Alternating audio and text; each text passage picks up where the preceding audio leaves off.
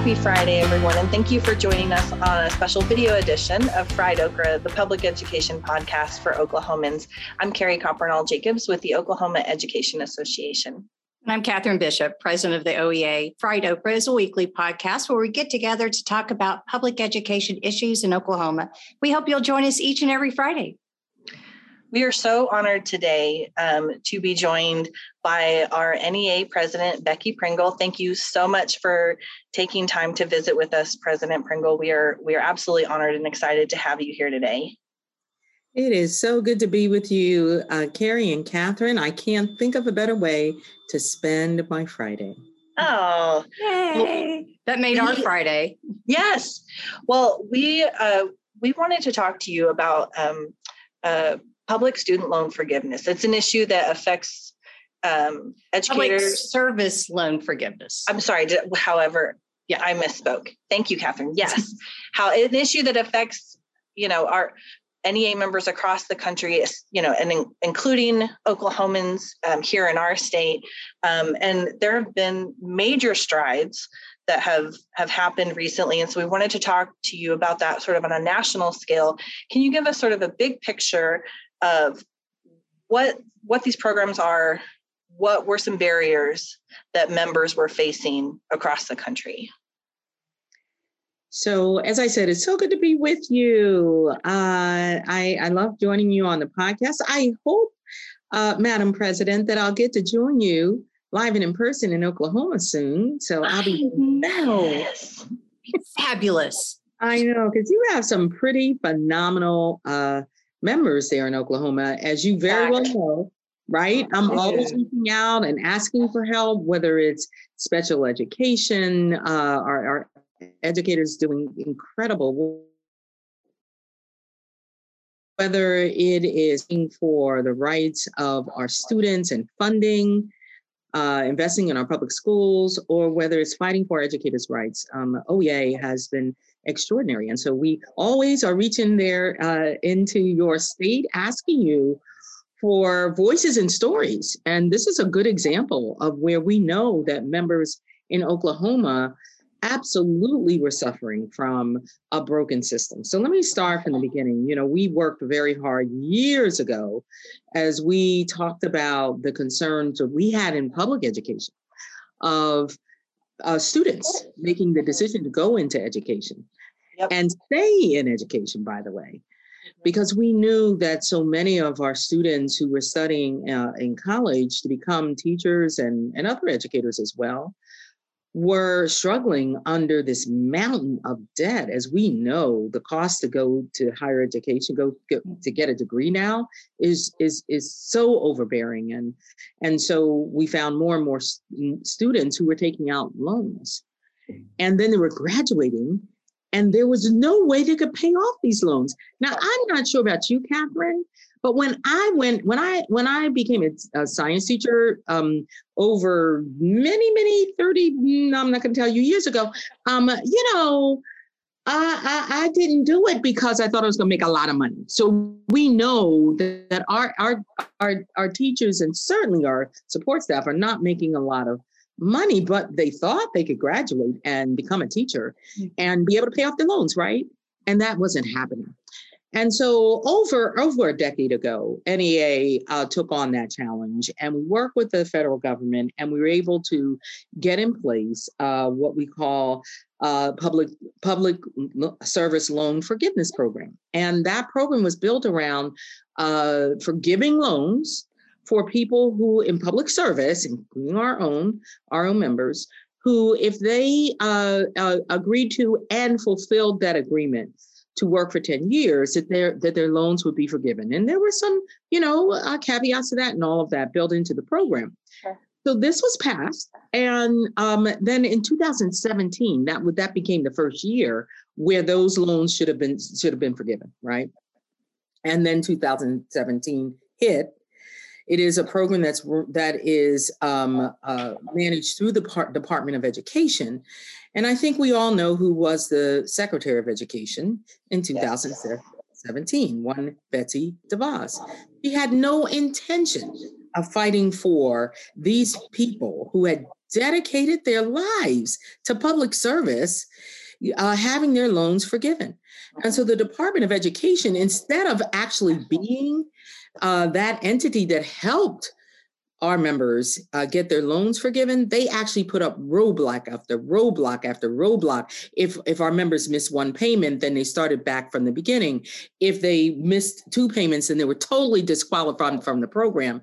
The red tape, the actual processing of the loans was so incredibly overbearing that you know what ended up happening? Our members just weren't applying for it. They weren't applying for the forgiveness they were promised. And so all of that happened during those years. And we're so excited about partnering with the Department of Education, working directly with Secretary Cardona to remove those barriers. So right now, Catherine, tens of thousands of our members have seen their loans forgiven or reduced significantly. And we are still working on ensuring that the temporary, and I do want to emphasize that the temporary window that our members have to apply from now until October 2022, that we continue to work on fixing this program. Yeah, I have heard stories after stories of educators that are part of the public service loan forgiveness program, and they got denied because they didn't cross a T or dot an I. They used blue ink and not black ink. I mean, it was it was horrendous what was happening. And to know, or they said that they'd been accepted and they got to the end of their 10 years, they had paid every loan, every payment on time for 10 years. And then they were told they didn't do something right. And I'm trying to remember, Becky, I forgot how many, like in 17, 18, how many the small amount that were approved it was tiny. 98% were not. Yeah. Oh my word. I mean, it's ridiculous. It really was an orchestrated effort to make sure that these loans were not approved. I mean, so much so, Catherine, you talked about just dotting I's and crossing T's. I mean, these are the kinds of heartbreaking stories we heard where there were actually members who paid the entire amount. And when they came to their last payment, they actually overpaid by a couple of dollars. And that payment was disqualified because they paid too much. They didn't pay the exact amount, but it was too much. I know. I mean, your mind is being blown by what happened. It was a deliberate attempt. That's what it was. We know what it was. Yeah. And so those are the kinds of things that that we have fixed. But we still have work to do to make sure that this country, honestly, lives up to its promise. Yeah. When I think about that, especially 10 years in, it puts you at a crossroads of, do I continue in a profession that I care about and have spent a decade in, or do I have to leave because now I don't have a financial choice to stay?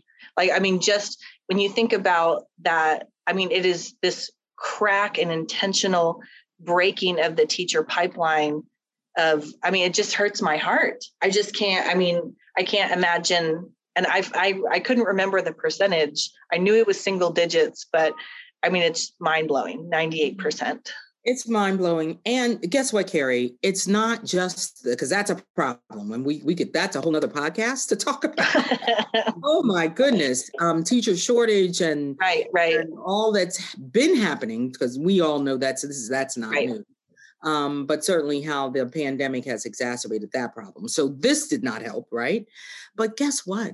The kinds of letters and the kinds of stories we are putting in front of the secretary were not only that, but also those teachers who had spent their lives educating students in Oklahoma and all throughout this entire country, and they couldn't retire.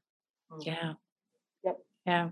They couldn't retire because they had over $100,000 worth of debt.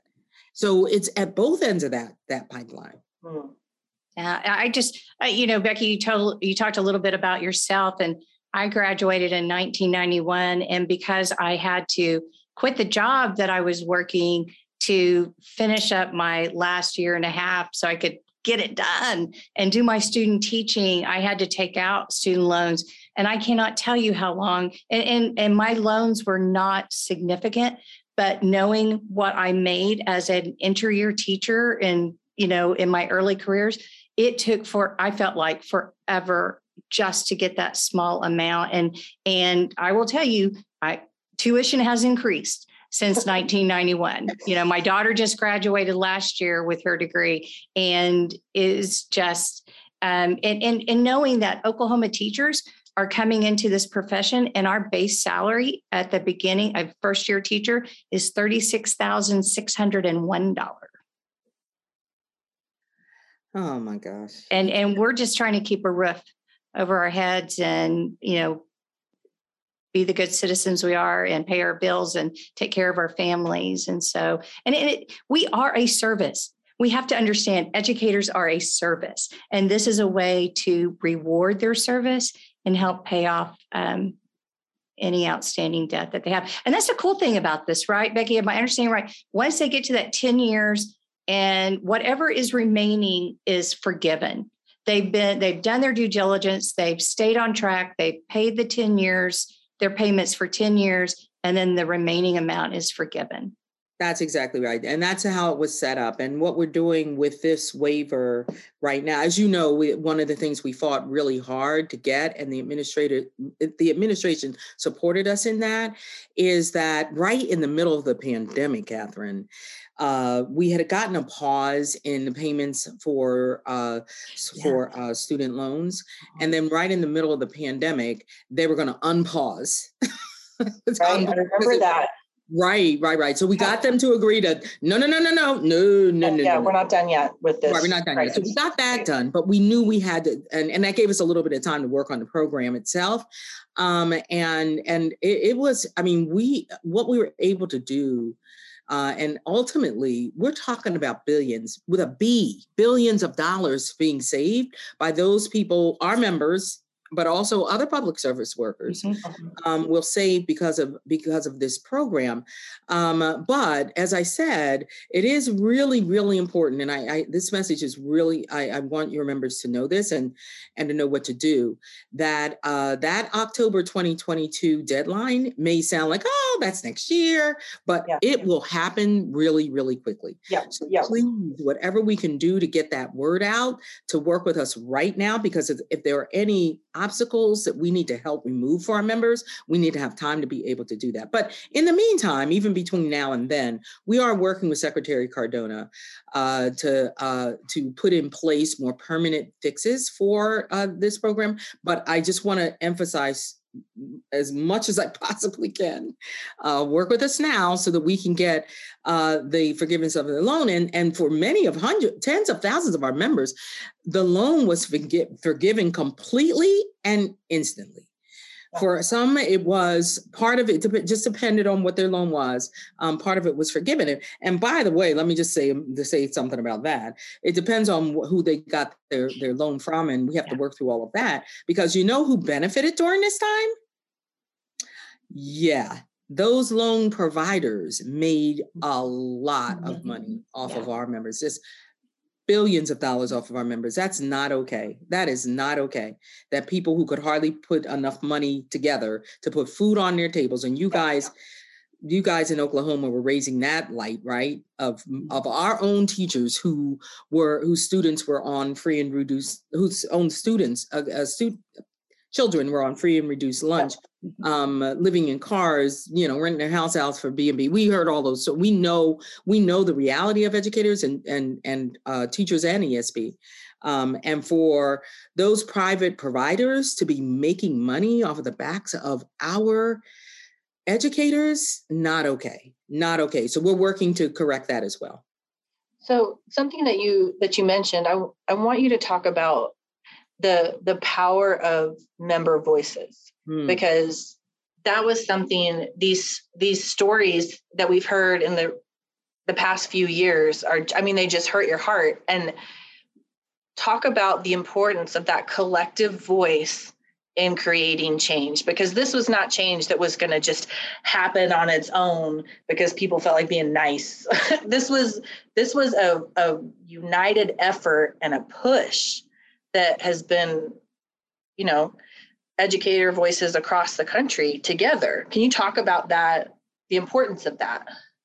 Absolutely, Carrie. And it's so important on every level. So the individual voice and story is essential, because you have to tell the story of that real teacher and that real family and the impact of this on them. Mm-hmm. And so those individual stories were so critical. It's one of the reasons why we reached out to you there in Oklahoma, because we wanted your member voices to be front and center, to be able to tell those stories, right? So Secretary Cardona could understand it at that level, but not just Secretary Cardona, because one of the things that the NEA realized at the start, when you're fighting big money like that, you have to use organized people. And so we knew that, we're big, we're bad with the largest labor union in this country, right? But we also know that we needed partners. And so NEA led a coalition of over 200 organizations.